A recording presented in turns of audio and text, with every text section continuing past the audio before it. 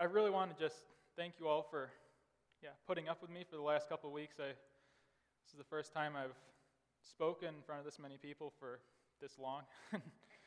Really just thank you so much for just being just willing listeners and not jumping to conclusions too fast, hopefully, and you guys are such a good audience and such a good group to talk to. So just thank you for that. Discipleship. Discipleship, if you would have asked me a year ago or even 2 years ago what that looked like,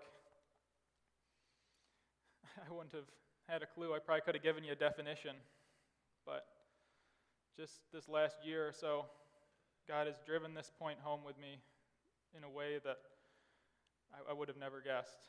And this last school year down in Missouri, I had an opportunity to disciple a man who just came out of a really difficult background and came to know the Lord, and just we met twice a week for the whole school year, just going through Scripture and going through life together. And man, I think I grew more than he did, but he grew so much. It's amazing.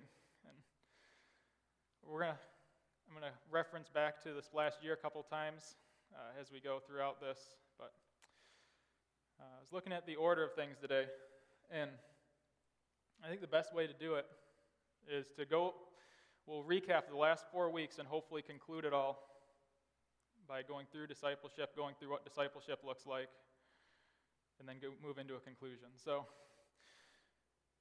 the last 4 weeks, if you guys were here, the first week we were together 4 weeks ago, we looked at this question primarily. And it may have been a redundant question to ask, but one I think is worth going over and over again, and always bringing back to the front of our minds. It's like, is our gospel, the gospel message that we all believe and trust in for eternal life, is it exclusive?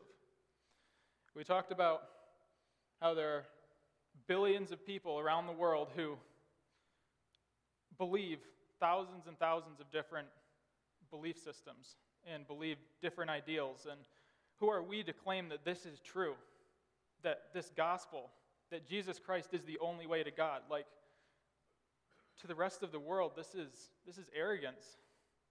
This is absolutely, utterly arrogant to claim that we have the truth. And it would be if it wasn't true.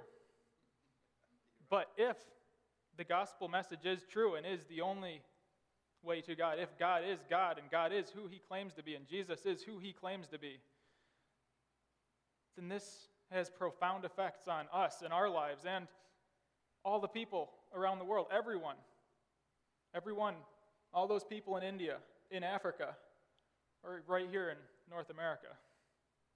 It has profound ramifications for all of our lives, everyone's lives. So that's what we looked at the first week.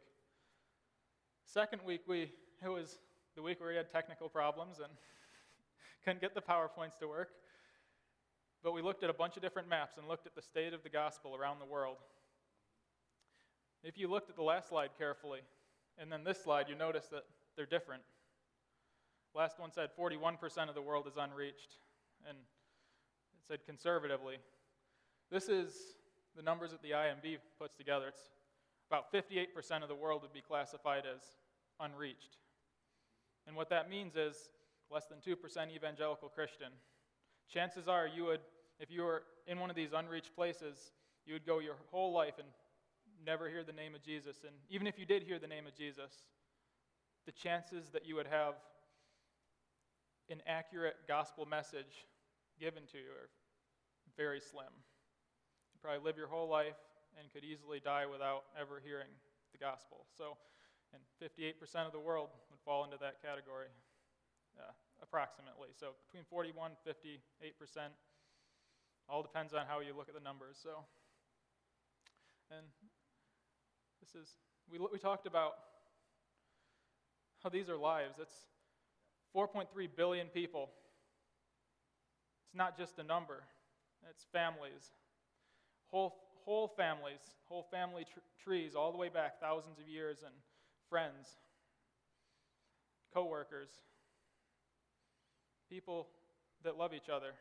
And that's what this number reflects. It's not just a number, it's a lot of people, a lot of individuals. Later that week, second weekend, looked at syncretism and bring one belief system and bring the gospel message in, or any other belief system for that matter, and mixing them together. And the big thing we talked about is recognizing that pot is full.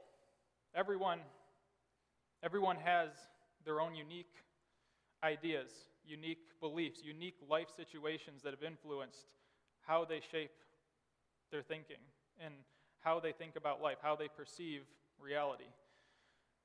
And if you're not careful, you bring in the gospel message and it just gets mixed in. You get this hybrid thing coming out that's a mixture between the gospel and what was already there. We looked at a couple different examples. If you guys remember this slide, this was Santa Muerte. I don't know. If you weren't here, this might not mean a lot to you, but this is a festival that they have down in Mexico. And yeah, all the way down into South America. It's a very large belief system. And what happened is the Catholics came in and they mixed their original traditional beliefs right in with the gospel message, the Catholic message of the gospel, and got this hybrid where they basically worship this mother of death, this holy mother of death. And if you look at the slide there, the big picture on the left, you have Jesus on the cross, and you have, on both sides, you have almost looks like a Grim Reaper, a female Grim Reaper. And then if you look carefully right at his feet, that's another Santa Muerte in like a wedding dress at Jesus' feet. You wonder, how does this happen? How this happens is the gospel message comes in and is just mixed in.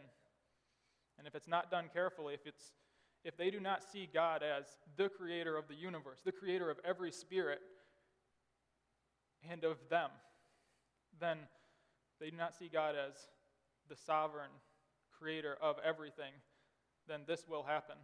He's just another spirit to be appeased, just another spirit to mix in with the belief system that's already there. So we went to looking at some dangers in our own lives right here in this country, and how it's easy to mix in patriotism, mix in, like, look at the shirt there. You have America, Jesus, freedom. Like, these things aren't bad. Freedom is great. Freedom is awesome. Being an American is amazing. Like, it is an amazing blessing from God to be here in America and to be an American and to have freedom, where so many people around the world don't. But the danger is it will take that and we'll mix it right in with the gospel. And we do not see God as the foundation, the sovereign God, the creator of everything, and everything flowing out of that. So as we consider what it looks like to be an American, like, we looked at the potential for this to happen in our own lives. I think the phrase I said was, are we Americans who are Christians, Americans who happen to be Christians, or Christians who happen to be Americans? And I think that's a question we should ask ourselves periodically, monthly, yearly, like, what's the foundation? So, that's what we looked at the second week. Last week we looked at evangelism. We looked at what does it look like to take the gospel message and to bring it into this pot, this mixture of ideas, this unique person. Everyone has their own unique set of ideals, their own unique way of viewing the world. And what does it look like to bring the gospel message into this? One of the big points that we emphasize is, man, it's a miracle when anyone gets saved. It's not something that we do by our own strengths or by some method of words, I guess, or sequence of words that we could put together in some miraculous way. It's the Holy Spirit working in people's lives that help this truth just click, and they believe the gospel message. So, evangelism, if you remember that scale up in the corner, if you were here last week, we don't want to be too bold, too offensive. The street preacher on the corner screaming fire and brimstone. But at the same time, we don't want to be on the other side too timid and just never talk to people, never want to offend people, never want to stir the water, never want to stir the pot, but just go through our lives and just be too timid. We don't want to offend, so we never talk about the gospel. So we want to be relevant in our witness. We want to find that balance. That's what we talked about last week with evangelism. So let's move to discipleship. Discipleship is the result of evangelism. After you have an opportunity to share the gospel with someone and they come to Christ, then they have an opportunity to grow in their faith. And I could get ahead of myself real easily here. Again, we have the Holy Spirit that's already there working in their heart to some extent ahead of time. And then now someone's saved. Evangelism has taken place. They've believed the gospel message. The gospel is in there to some extent, enough for them to be saved, enough for them to have faith in Christ. And one thing to point out is the Holy Spirit's there in a very active way now. Something just happened in their lives. When you got saved, something happened. There's this war that started between the flesh and the spirit, or the ways of man, the lies of the world, and the Spirit of God and truth. And there's this war that starts. But a lot of the time, we don't know that. Right when we get saved, we're not familiar that happened. That's a bad way to say that, but I wanted to point out, you have everything that they believed before, everything that we believed before we were saved is still there. The moment that we trust Christ for salvation, all the habits that we had, our sinful past, our lives, everything that we believe, how we view the world, that hasn't changed. That's the same. So, the question of discipleship is, what does it look like to move forward from this point? Once someone's saved, how do they grow? How do they learn?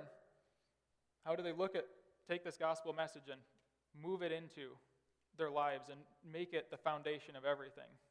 I mean, that has to happen to some extent to get saved in the first place. But what does it look like? What does it look like? That's discipleship, is coming alongside people. One thing I want to point out here is I have seen discipleship done poorly in a lot of places that I've been in America. And a lot of times I've heard people say, okay, now you're saved. Now you've trusted Christ for salvation. Now just come to church. Just come to church. And almost putting it all off on the pastor. Putting it all off on the pastor to bring this guy, to grow this guy in his faith. This, I say guy, but guy or lady. And going to church is good. Going to church is essential. They must be fellowshipping with the body, coming to church. But at the same time, if they don't have that personal connection, if they don't have that person mentoring them, discipling them, leading them, helping them grow in truth, then they're just going to be trying to figure out this thing called church, this thing called the Christian life. And it's a daunting thing. I mean, I know people, not at this church, at different churches that have been going to church 10 years, 20 years, and that's basically what happened. They got saved, they started going to church, and they're trying to figure out what the pastor's saying. It probably takes these guys 5 years to even figure out, what's the pastor saying here? What's he trying to communicate? That shouldn't happen. Man, we should have, whenever someone gets saved, whenever someone's new in the faith, even thinking of our kids, come alongside them and help them grow and teach them, raise them up in the ways of the Lord. And yes, coming to church is part of that, but that's not it. It's at home, living out the gospel every day. So, as Pastor said a minute ago, this is a cycle. Like when this is done in a healthy way, this is a cycle. You have evangelism, people getting saved, and then it comes back. People are getting discipled, people are growing in the truth, and people are realizing, I have this truth. I have this truth in my life, and now I want to share that with other people. And it's a cycle. It's multiplying Christ-like disciples. Like we say that. And that's the goal in discipleship. So, maturity is the end goal. Man, it really doesn't take us far to look. If we, going through the New Testament, look at Jesus' example. He's pouring his life into these 12 guys for 3 years. He's talking to the crowds. Yes, he's healing people. He's doing miracles. He's doing all this stuff, but whenever he has downtime, he's prioritizing these 12 guys and just pouring his life into these guys and making disciples. And then, after Jesus ascends, after Jesus is gone, look at Paul's example. Paul's going around, he's planting churches. In the book of Acts, he's going on these missionary journeys, and he's spending a month or weeks or a year or multiple years in these different locations and planting churches. But he doesn't just leave that location. He doesn't just leave the church in Ephesus or the church in Corinth, the church in Galatia, and let them figure it out on their own, give them the gospel message and leave. No, he's writing letters back. And this is how we have the epistles.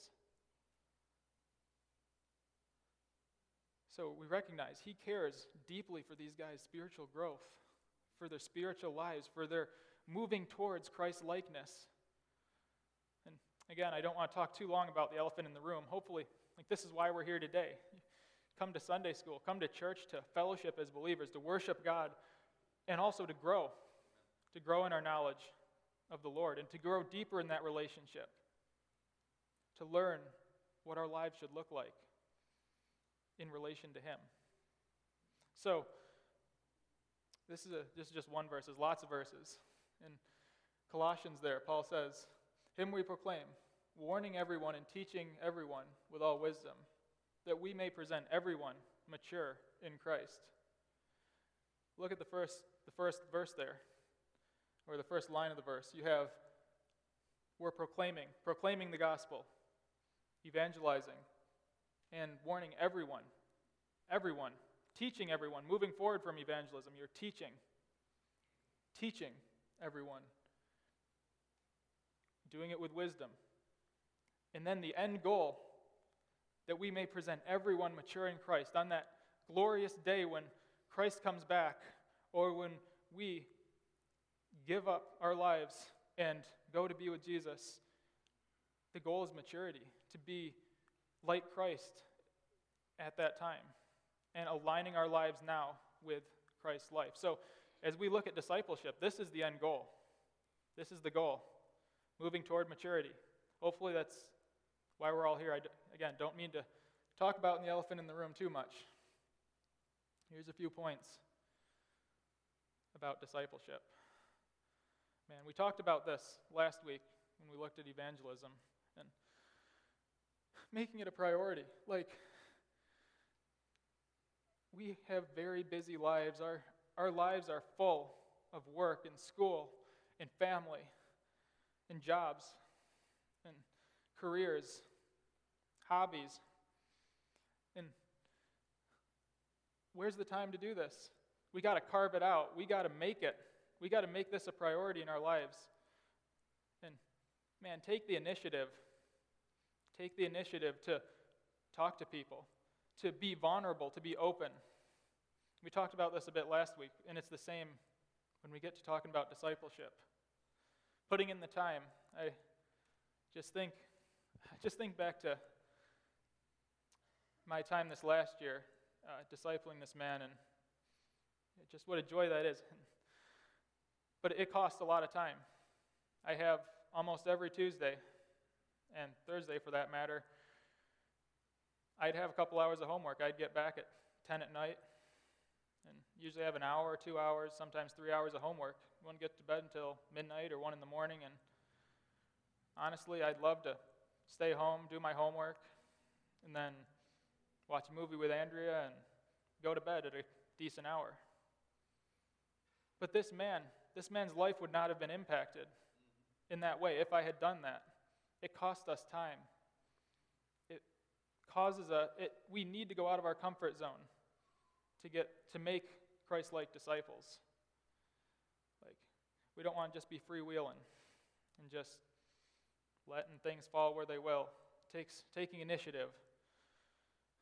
Humbly be an example. We looked at this slide last week. Like, what does it look like to have a testimony? Like, we talked about the one aspect, the visible testimony in the story. Like, telling people our story, sharing our story when we looked at evangelism. Saying you had an opportunity to lead someone to Christ.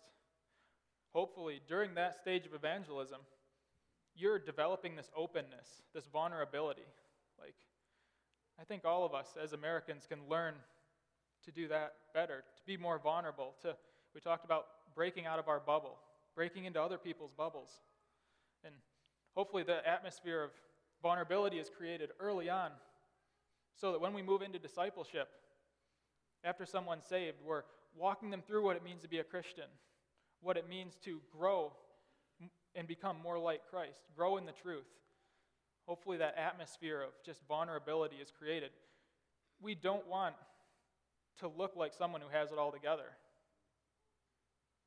We don't want to reflect that the Christian life is hiding behind all of these fears and like every flaw in our life. It's so easy to just hide from people. But I mean, those flaws are the very witness of Christ to people. And when you have discipleship taking place, whether it's with your kids, maybe even with your spouse, or maybe with a family member or someone from work, like creating this atmosphere of vulnerability and showing that I don't have it all together. Like, that is absolutely key. So that I just think of my own experience this last year with that. Like, from day one with this man, I'm just telling him about the struggles I'm having in my life and being open with him about issues with marriage. Like, Andrea and I just had a fight. We're talking about this. And man, I could use prayer for this. I could use prayer in this area of my life. My schedule's busy. I could use prayer with this. And man, when it got to a point where we went through Romans. We went through the book of Romans, verse by verse, chapter by chapter, and just walked through that. When we got to these passages that start talking about sin, start talking about what the Christian life looks like, this man was ready to open up and just talk about, to be vulnerable with me, and to talk about and pray about the issues that he had in his life. And man, if I would have just shut down and never let my vulnerability show through, never let the issues that I had show, this man would have been closed off too. And man, it is so key to be vulnerable and live that witness all the time with our families, with our coworkers, in every area of life, to live above reproach, to live a life that is reflecting Christ. I mean, none of us do this perfectly, not even close to perfectly. If we did all of this, just those few points up on the screen, halfway well, we would stand out like sore thumbs. And it's a scary thing to say, but man, this is what we're shooting for as disciplers and as people. Let's go to the next point. Man, being willing to put in the time means studying. And while discipleship is just living life with people, it's coming alongside someone and going through life, hammering it out, figuring out what this thing called life looks like, what this thing called the Christian life looks like. The meat of discipleship is still getting in the Word and building that truth, deepening that truth, going deeper into the Word. So, as we look at what it looks like to go deeper in our faith, personally, and then hopefully with other people. Like, we got to be learning. We got to be going deeper in our own lives. And I make that point, you can't take someone to a point you haven't been yourself. Like, if you don't know how to teach someone the Word of God, like, they're not going to be able to grow from that. And so that's going to take effort. That's going to be making a priority to study. And for those of us who have had the opportunity to teach, most of you probably have taught sometime in the past, whether it's just teaching your kids or teaching. It's such a joy to teach people. But more than that, you have to know your material well. You have to know what you're going to say before you say it. I mean, you even see that with me standing up here right now. Like, you see whether I prepared enough or not. And you have to be ready to do that. So, these are just a few ideas that I had. Like, I mentioned that we went through Romans. Yeah, I think I had more to say here, but I'm blanking. I think I hit all the bullet points I had. Anyways, we went through Romans. Romans is amazing. If you want to go through it verse by verse, chapter by chapter, and man, it's not like a one-sided thing either. When I had the opportunity to go through this with this man, go through Romans, a lot of days I walked away feeling like I learned more than he did.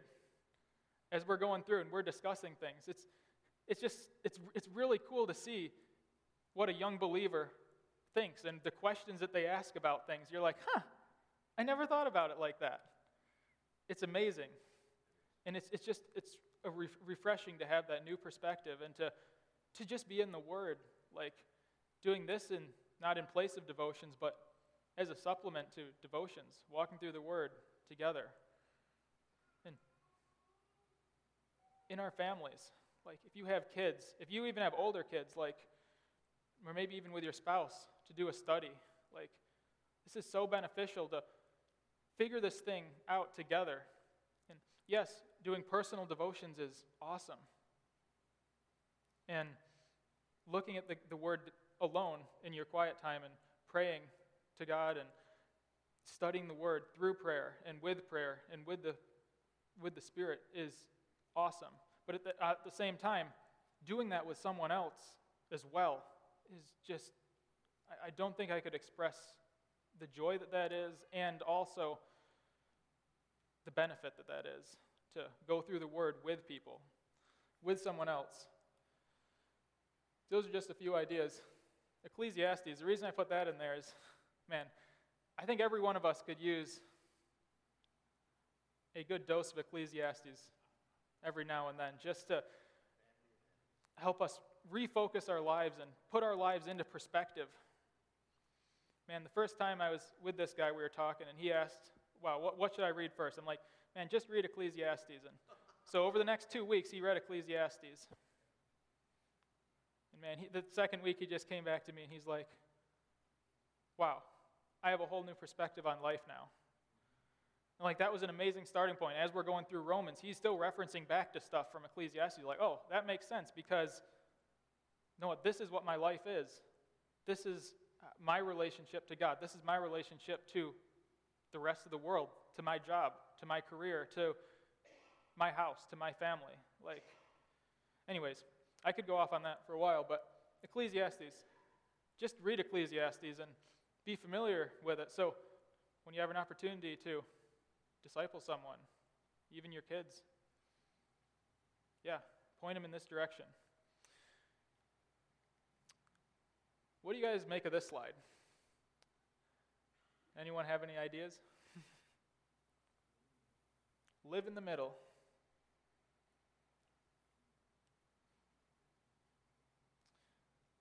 Any ideas? Well, my intention with this slide is living in the middle. If you're the person in the middle, whether you're a guy or a girl, you're in the middle there. And yes, you want to have someone who's younger in the faith that you're discipling. But at the same time, optimally, you should have someone that's pouring into you, that's mentoring you, that's pouring into your life, So live in the middle. Have someone that you're discipling, that you're helping mature in the faith, and at the same time, have someone that's pouring into your life too. And you know what? A lot of times, this doesn't happen for us. Again, it takes going out of our way, reprioritizing, restructuring our lives to cause this to happen, to put ourselves in places and to make time to build these relationships and to go deeper in our walk with the Lord. Yes, you can go deeper on your own in personal study and just figuring it out on your own, but man, to just have that iron sharpening iron, that grinding away with another person. I would even encourage everyone here today, pick someone out. Think of someone in your life that you would desire to have mentor you, someone who you see as a pillar in the faith, someone who's more mature, someone who's maybe went through a lot more life experience than you and went through the Christian life, been doing this for a long time, and just come up to and say, hey, I would love to have your input in my life. And at the same time, maybe find someone who you can take under your wing, maybe right here in church, or maybe they don't go to church, maybe they're a believer somewhere else, or maybe it's someone who you are going to build that relationship with, and hopefully lead them to Christ, with the intention of going all the way, living this thing called life with them, and grinding it out, figuring out what it means to be a Christian alongside of them. And again, something I want to point out here is just because you're mentoring someone else doesn't mean that they're not going to help you grow. Like, it's not like it's not a one-sided thing. You're not just pouring into them. If you've ever done this, even with your own kids, you can learn so much just from interacting with these guys, with this person, and pouring your life into theirs. And just the kickbacks. I have so much I want to say here. This is the last slide about discipleship, kind of short and sweet. Prayer. We talked about this in evangelism last week. Prayer needs to be the foundation of everything. Man, we as a church do really well at prayer, I think. I think we are always sharing in each other's lives. We're praying for each other. We're hearing this person's going to the hospital. This person needs prayer for this. That's amazing. We meet on Wednesday nights and pray for each other, share in each other's lives. And that needs to be the foundation of evangelism as well as discipleship, just praying for people. I think of my time as I'm driving. I have to drive about 20 minutes to meet with this guy twice a week, so Tuesdays and Thursdays. And usually Thursdays I would be with other people driving. Tuesdays it would be just me driving. And I'm driving there and I'm praying. I try to pray for at least half the time, just praying for him, for his situation. And then most of the time I'm driving back and I'm in tears. Over half the time, I don't know if you can picture me crying, but I cry. I cry a lot. And just in being in tears over what God is doing in his life and what God's doing in my life through him. And sometimes they're tears of joy, sometimes they're tears of sorrow and just pleading with God to work in his life, and I'm not seeing growth, or maybe I've seen this growth in this way and it's amazing. But just prayer. Prayer needs to be the foundation. Man, trusting the Spirit to bring growth. This last year of discipling this guy, I started out, I'm trying to do this thing on my own. I'm trying to cause growth to happen in this guy's life. And man, I'm only 23. I don't have a lot of life experience behind me. And then when it comes to discipleship, I have even less. And I'm teaching this guy this word. I'm like, okay, what's going to happen? Now that he knows this and this and this, isn't he going to start acting like this? Isn't this going to happen in his life? No. There was a long time where, actually for a couple months, where I was just pleading with God, like, why am I not seeing growth? Why is stuff not happening? And it was hard. When I was putting the pressure on myself to make him grow, to bring him to maturity in Christ, then I was missing the point. I was putting all that pressure, the work that God is doing in his heart, and I was putting that on my shoulders. So, trust in the Spirit to bring growth. Recognize, like, if you've ever led someone to Christ, if you've ever shared the gospel with them and had them trust in Jesus, just the littlest part that we have in that brings us the deepest joy. Like, it's absolutely mind-blowing to see when you've led someone to Christ, just to see what God is doing in their life. And that is the key right there. I think the reason that this is so joyful, and I have in big letters there, this is a tremendous joy.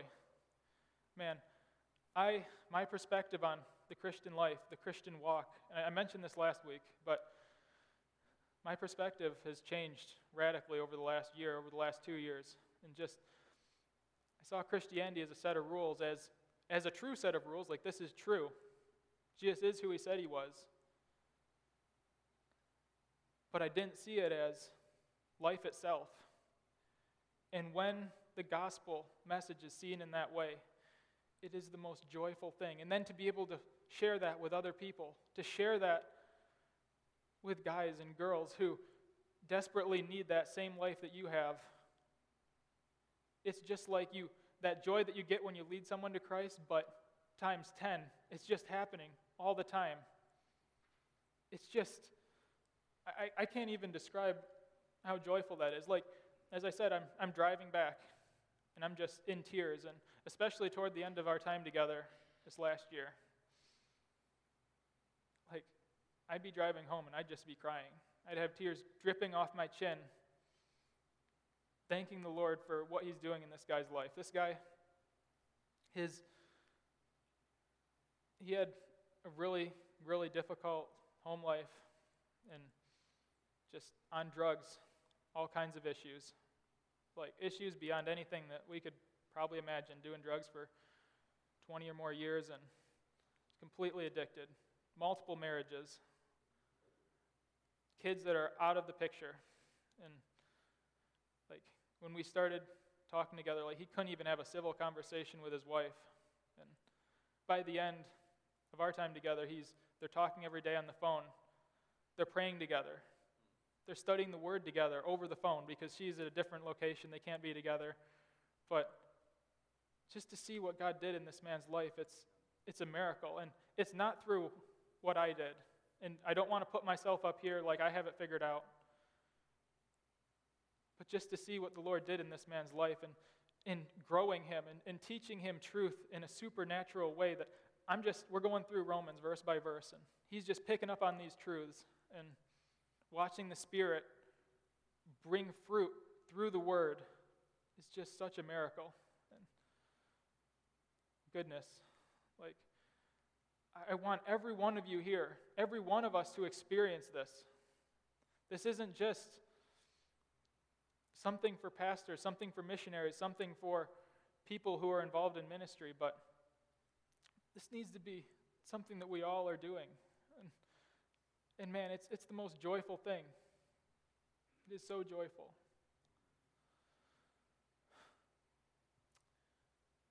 We do have some time. I wanted to go through a Bible verse. It was put in there. It was cool as I was putting this together this week. I was going to go through Romans 15 and realized I didn't have enough time to go through that in the way I wanted to. So if you guys remember, at the end of last week's lesson, I talked about the jars of clay. And if you remember that, just talked about all those cracks as we're fragile jars of clay, and then allowing Christ to flow through our imperfections and flow through our flaws. And what's so cool is what God did. As I'm looking for another verse, another passage to go through, I found 2 Corinthians 4, and I'm like, 2 Corinthians 4 would be great. I had forgotten where the jars of clay passage was. I knew it was in 2 Corinthians somewhere, but I wasn't looking for it at all. And I'm like, wow, this is great. And I start reading, and then it flows right into the jars of clay. And it's like, wow. It's totally has to be God leading in that way. So let's just read this. And as I read it, I want to talk about it as we go through. So I'm not going to read it straight through. Feel free to flip there. If you have a Bible, flip there now. Because there's 2 slides worth. It's 7 verses. So, and while you're flipping there, I'll just start. And it reads, this is Paul saying, I guess I'll give a little background. This is 2 Corinthians. It's the 3rd letter that Paul wrote to the church in Corinth, and he's had different issues in 1 Corinthians and in the 2nd letter that he wrote that we don't have.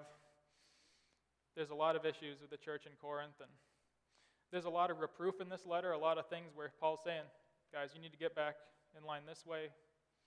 But at the same time, he's encouraging them too. There's a lot of encouragement as well in the book. So let's start reading. And if you're there in your Bible, it reads, "And even if our gospel is veiled, it is veiled to those who are perishing. In their case, the God of this world has blinded the minds of the unbelievers to keep them from seeking the light of the gospel of the glory of Christ, who is the image of God." Man, this is important for us to recognize as we're talking the first week about the exclusivity of the gospel, and then last week, what it looks like to bring the gospel message to an unbeliever, like to recognize this is a war, as Pastor Spencer said. Like this is not going to be something that goes easily. And recognizing that we have an adversary who's blinding the minds of unbelievers and is actively deceiving. I mean, it doesn't take a lot of us looking around in our culture to recognize that there's a lot of lies out there and a lot of lies bombarding us every day. And the root of a lot of that is the devil, blinding people's minds. So, to continue on, verse 5, "For what we proclaim is not ourselves, but Jesus Christ as Lord, with ourselves as your servants for Jesus' sake.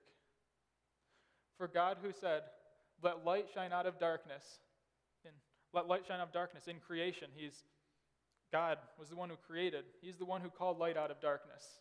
And he is also he didn't just create all of us and create all the world, but he has shown in our hearts to give us the light of the knowledge of the glory of God in the face of Jesus Christ." And then, it's God who's given us this hope. I mean, I don't want to emphasize and talk a whole lot about election or predestination, but it is God, as we've been recognizing all throughout, it's God working in the heart. It's God opening the eyes, cutting away that blindness. And this is where we start talking about jars of clay. So, but we have this treasure in jars of clay to show that the surpassing power belongs to God and not to us. We are afflicted in every way, but not crushed, perplexed, but not driven to despair, persecuted, but not forsaken, struck down, but not destroyed. And as I read this, I'm just thinking of my time discipling. Like, it is draining. It beats you down. It grinds you into the ground. You might feel like life does that. But all the more is when you're being vulnerable, when you're putting yourself out there to engage with people. Like, you're going to be ground into the floor, bashed around, just beat up, persecuted, ridiculed. People will mock you. People will make fun of you for what you believe in. And what he's saying here is all of these things might be true, but even though, we could read that again, even though we're afflicted, we're not crushed. Even though we're perplexed, you might be perplexed at what it looks like to share the gospel. As we're talking about evangelism, as we're talking about discipleship, like, if we feel like we're adequate and we have it all together, then you might want to have a reality check. If I'm talking about this stuff and you're like, you know what, I got that figured out. I know how to disciple people. I know how to do evangelism. I think a better attitude would be, God, I need you in this process. I need you to be working in this person's life. I need you to be working in my life to be able to even talk in an intelligible way, to share the truth with this person. So, again, we're not crushed. We're perplexed, but not driven to despair. I mean, driven to despair. That's something that might happen every day in life for you. But as I was doing evangelism and as I was discipling this man, I was driven to despair almost daily. But again, it was because I wasn't resting in the Lord to bring the growth. I wasn't resting in God. And man, He's not going to let us be ground into the floor. He's not going to let us be driven to despair. Or He will be there in the despair if that takes place. So, persecuted but not forsaken, struck down but not destroyed. And then we'll get to verse 10. Always carrying in the body the death of Jesus, so that the life of Jesus may be manifest in our bodies. And man, isn't that just the heart of evangelism, the heart of discipleship, the heart of life itself is us in our lives carrying the death of Christ, carrying the message of the death of Christ, the gospel message in our bodies, and allowing that to show through. And again, it's very apparent in that verse. So that the life of Jesus may be manifest in our bodies. That's the goal. That people would, when they see us, when they think about us, they would see the life of Christ. And that's the heart of what we're looking at. I have one other cool slide. At least I think it's a cool slide. It took me a little while to put it together. This is the last slide today. Are you engaged or are you disengaged? Man, as we're talking about all this stuff, are you a gear that's in this machine of the body of Christ that's actively turning all these other gears? And if you've seen anything like that, with all the gears turning, it's just a miracle. And it's so cool how all the gears are, this gear's turning this little gear over here, and all the gears are different shapes and sizes. They're spinning at different speeds. They're doing different things. They have different functions in the machine. But when they're all working together, amazing things can be accomplished. But at the same time, there's a potential for us to just freewheel, to just not put in the effort, and to just be disengaged. So I want to ask the question, are we disengaged in our lives? Are we disengaged from the lost around us? Last thing I wanted to say was, as we look at those maps, we looked at maps of the world and all the unreached people, all the lost people all over. As we look at this map, as we think of all of the lost people all around the world and all the lost people right here in our community, what will it take to make our hearts break for these people? For the people all around us in this community and for the people around the world, do we need to catch a glimpse into the depths of the horrors of hell? Or do we need to catch a glimpse of what heaven is like to make our hearts break? What needs to happen? What needs to happen? Because we look at the scripture and this is what we see. This is what we see. We see Paul's heart breaking for people. And man, I want all of our hearts to break in that way, that we care so deeply for everyone around the world who does not have the gospel.